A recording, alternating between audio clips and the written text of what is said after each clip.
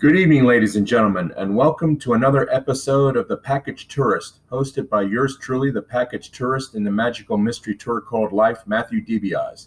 Tonight's guest is author Rick Allen, who is making his literary debut with his newly released book, Inside Pitch, a chronicle of the ill-fated Seattle Pilots, who were an American League expansion team that lasted one season in 1969 before moving to Milwaukee to become today's Milwaukee Brewers.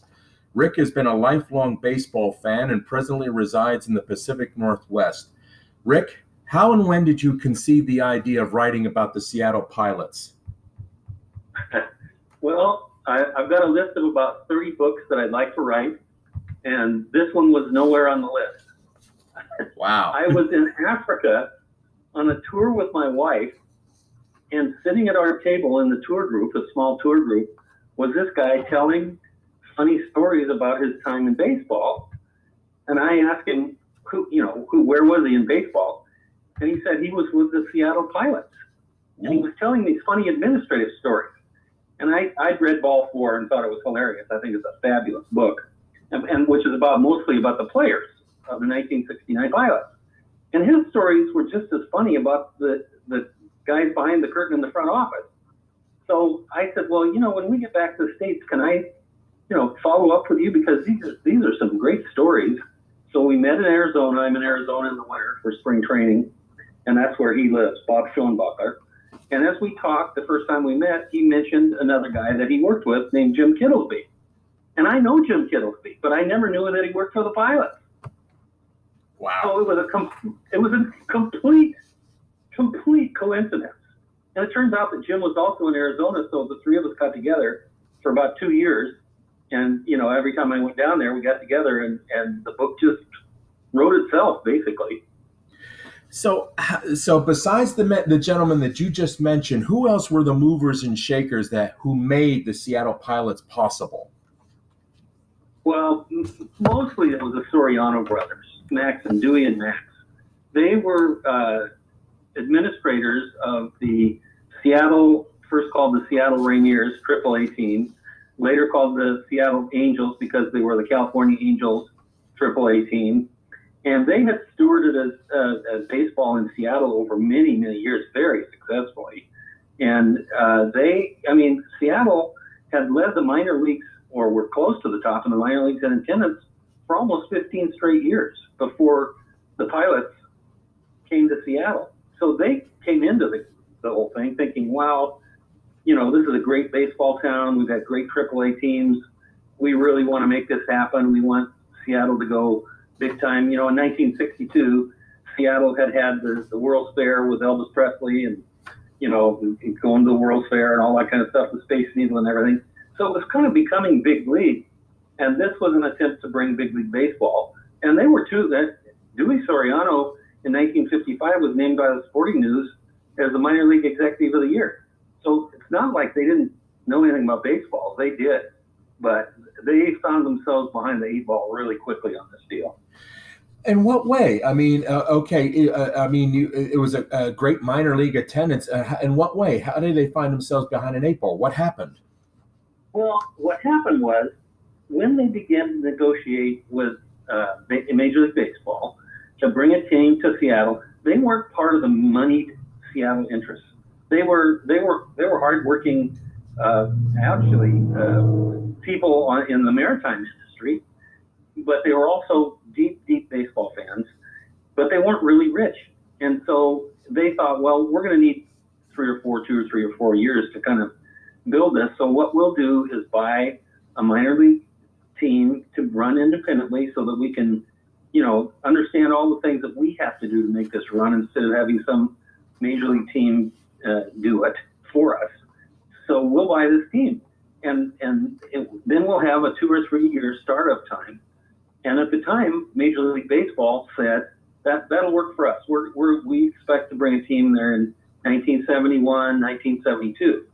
But then Charlie O. Finley took the team from Kansas City, out of Kansas City, and to Oakland in 1968 over the objections of Major League Baseball. But he said, to come hell or high water, I'm taking the team. So Kansas City had a very powerful United States Senator, Stuart Symington, who basically said, look, if you guys don't put a team in here next year, we're going to get rid of your exemption, your the ability to control your own leagues and take away your kind of unusual exemption, and then you're going to have a whole different game. So Major League Baseball panicked and said, okay, instead of 1971, this is right in the middle of when they're finishing the negotiations with Sorianos, you're going to have a team in 1969. So they had a 1-year startup period, which was totally beyond their capabilities. But they were already so far in it, they wanted the team, and Major League Baseball wanted them, so they made the deal, and that was the beginning of the end right there. They just were not ready. They weren't well funded yet. There wasn't a lot of support that they had lined up. And then they had a stadium that was built in 1936. Part of the original deal was they were supposed to have a stadium before they would have a Major League franchise. And they were working on putting a new stadium in Seattle, something called forward thrust levy. And that passed, and eventually built a kingdom. But instead of 1972, it ended up being 1976 before it was ever finished because of local politics. So they were in an old stadium. The stadium was falling apart. The start of the season was rainy. They didn't have any other revenues. They didn't have any revenue sharing. Part of the deal was Major League Baseball wasn't going to get any revenue sharing for 3 years. The city was charging them rent on a stadium that was in terrible shape, and the city agreed to fix but didn't.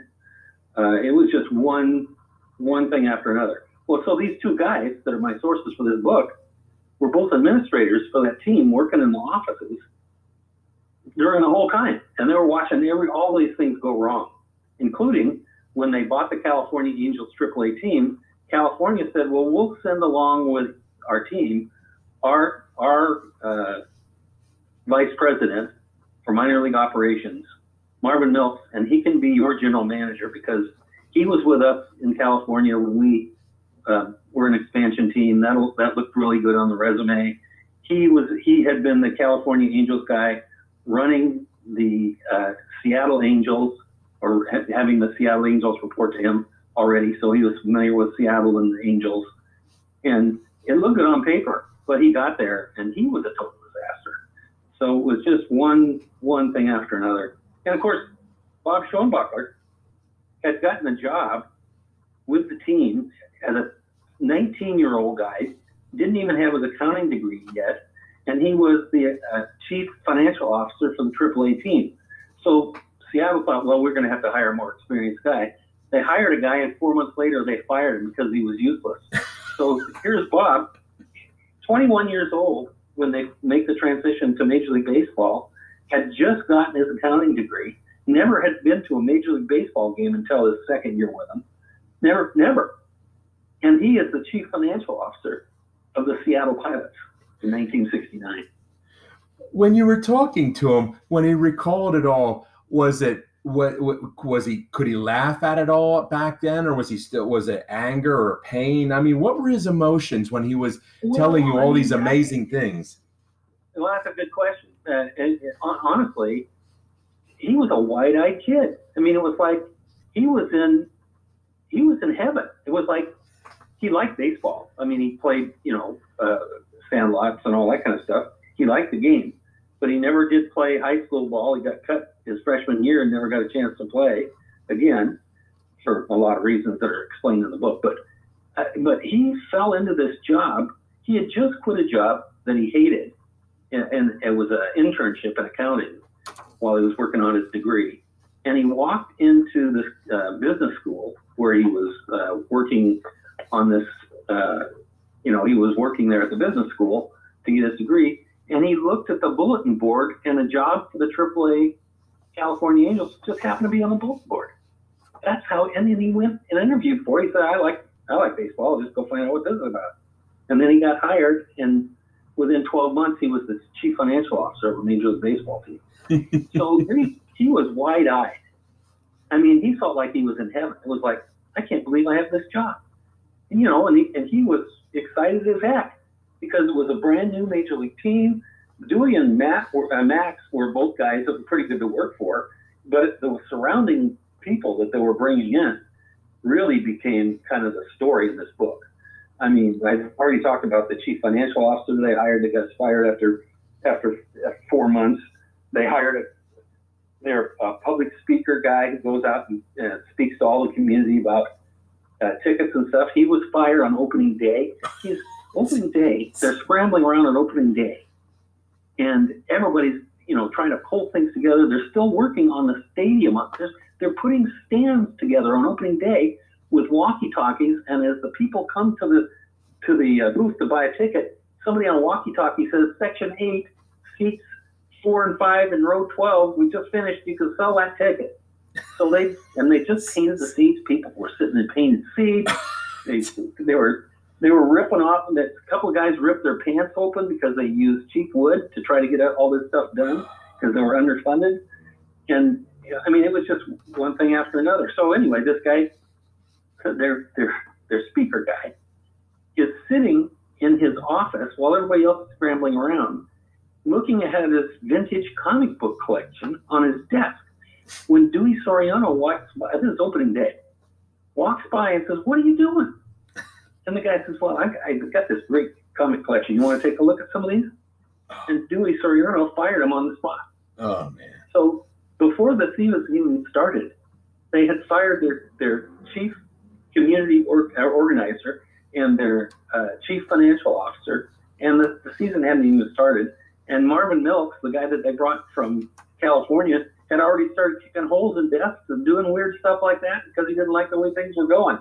So it was right from the get-go, it was like, man, this is chaos. We're going to have to scramble to make this work. So the whole story that Bob and Jim both tell, they're worked there together.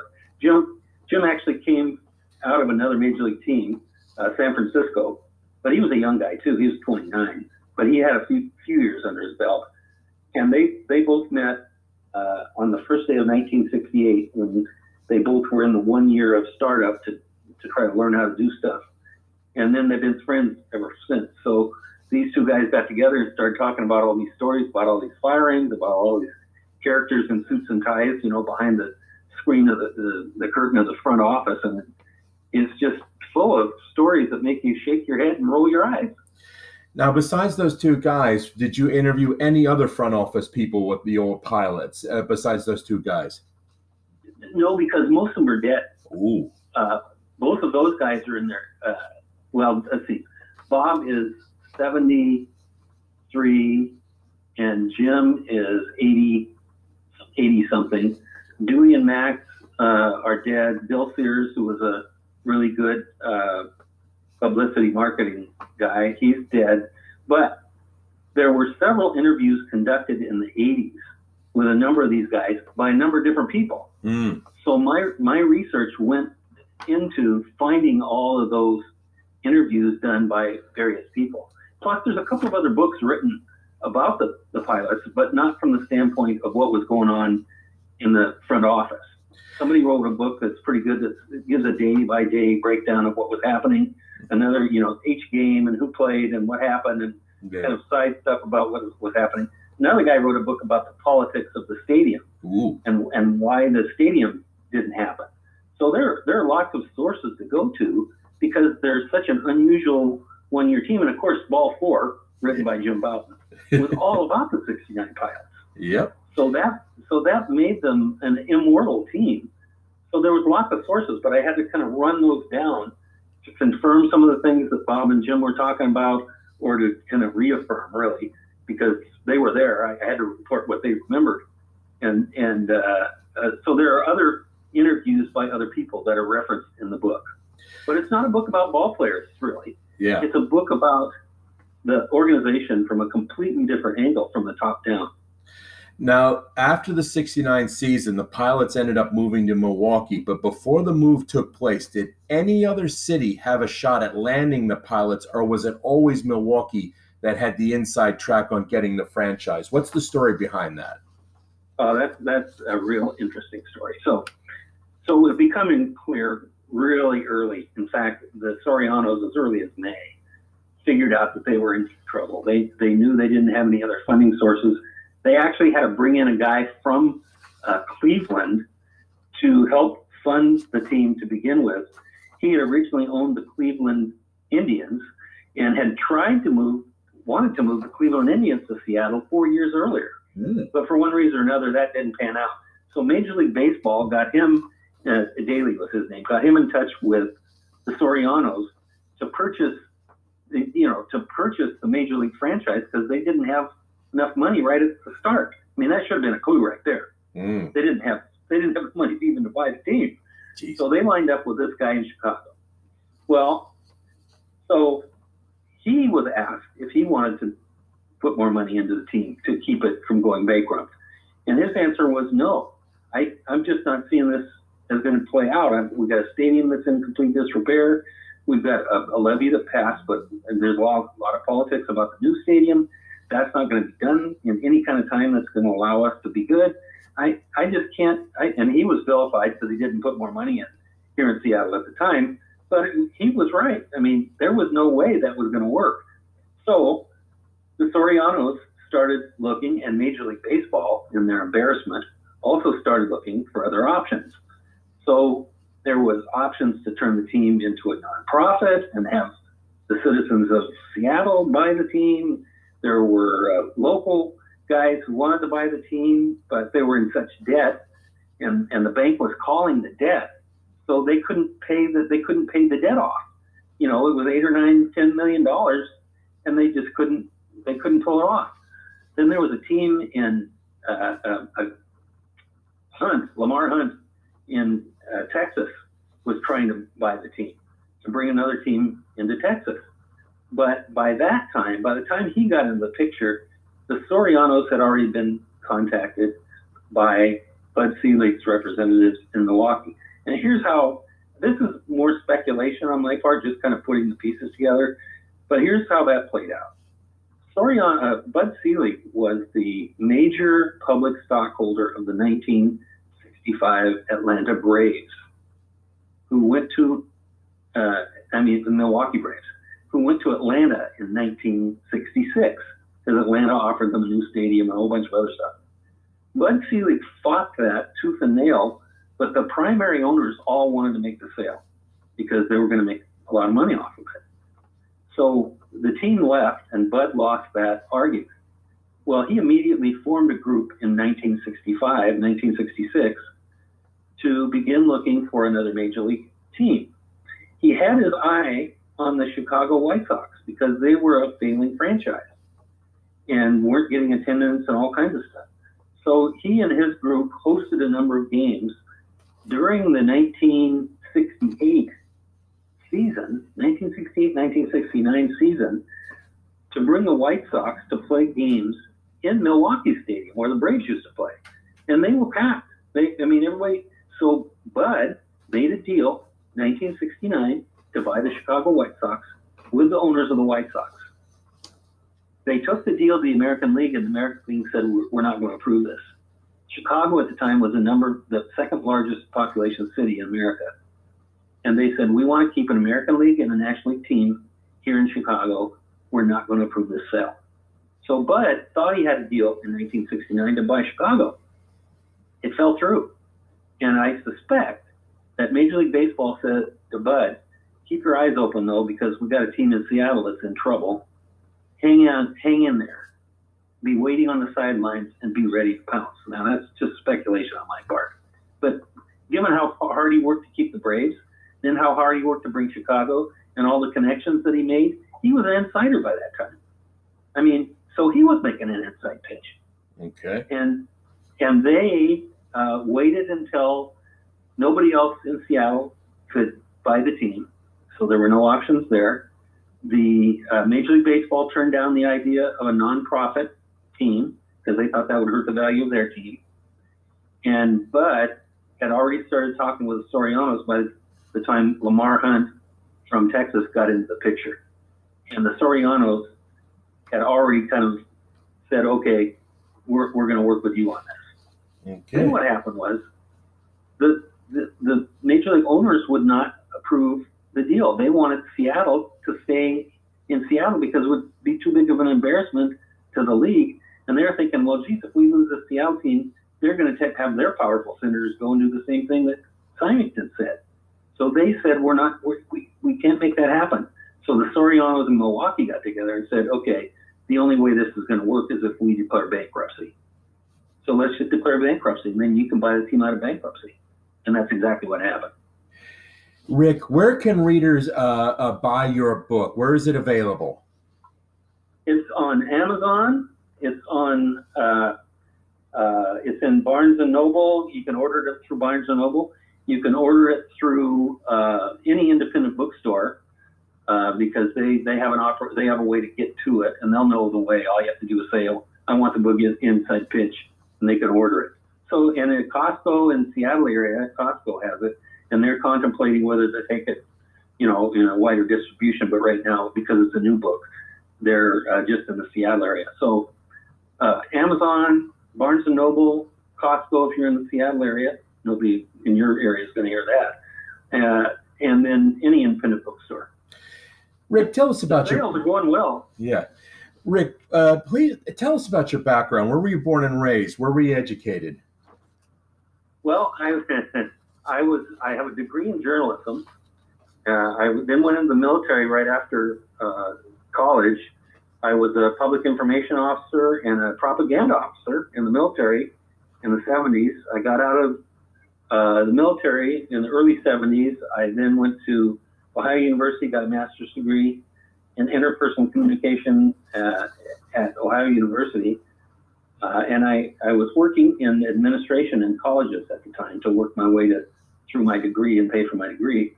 So I stayed in higher education. I became a vice president of Pacific Lutheran University out here in the Northwest by the end of my time in higher education. But right at the end, I was already working on my doctorate. My doctorate is from the University of Southern California in administration. So I had both a journalistic interest, and I'm a baseball fan, and a baseball interest, and Ball 4 is my favorite book, so the pilots were an interest, and I'm also really interested in management and administration. So that's why I fell into this book. All of those things were kind of in play when I started hearing Bob telling these stories in the middle of Africa. And that's how it all came together. When you were growing up, who were your favorite baseball players, Rick? Well, when I was a kid, I lived in Los Angeles, south of Los Angeles, in Elsinore and Corona, California. And I was in LA area in 1958 when the Dodgers moved from Brooklyn to Los Angeles. And my first ball game was a doubleheader between the Los Angeles Dodgers in 1958 and the Milwaukee Braves. Wow.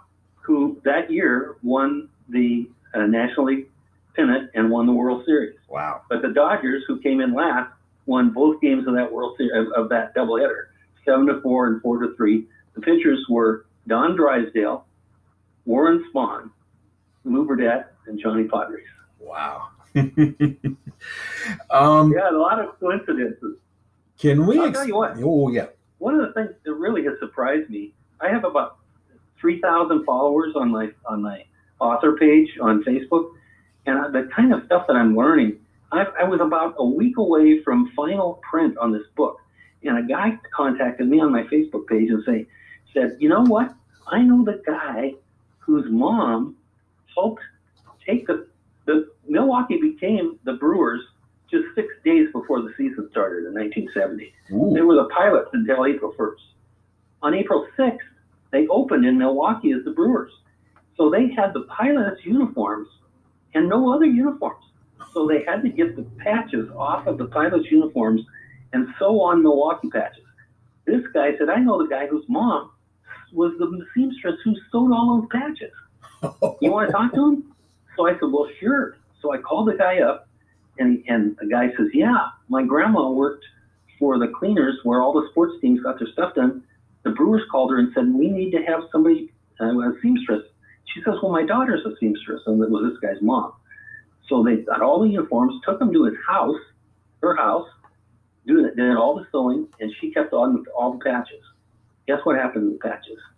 Where did it go? She kept all the patches, and for her son's Sandlot team, she gave them to all the moms. And the 1969 Major League Seattle Pilots patches took the field in 1970 on a sandlot in Milwaukee, Wisconsin. You imagine what they'd be worth in today's market? I mean, my goodness. Unbelievable. Yeah. Unbelievable. And I could only get a paragraph in about that because the book was already almost done, and I couldn't make it so long that you changed the pages. So I just snuck in a paragraph on that little story. Last question, Rick. Can we expect any future baseball books from you? Well, if I fall into one like I did in this one, you can, but I don't think that's very likely. I've actually written another book already before the baseball book, but I knew I couldn't get it published and make any money off of it. So I thought, well, I'll do the baseball book first because I think this is a sellable story. I think this is an interesting story. And my other book is on early childhood development and how important that is to the future of America. And I'm going to go back and start working on that and try to get it out here in the next probably few months. You know, Rick, when those books come out, please let me know. I'd love to have you on my show again, and we can promote those books. Okay, Rick?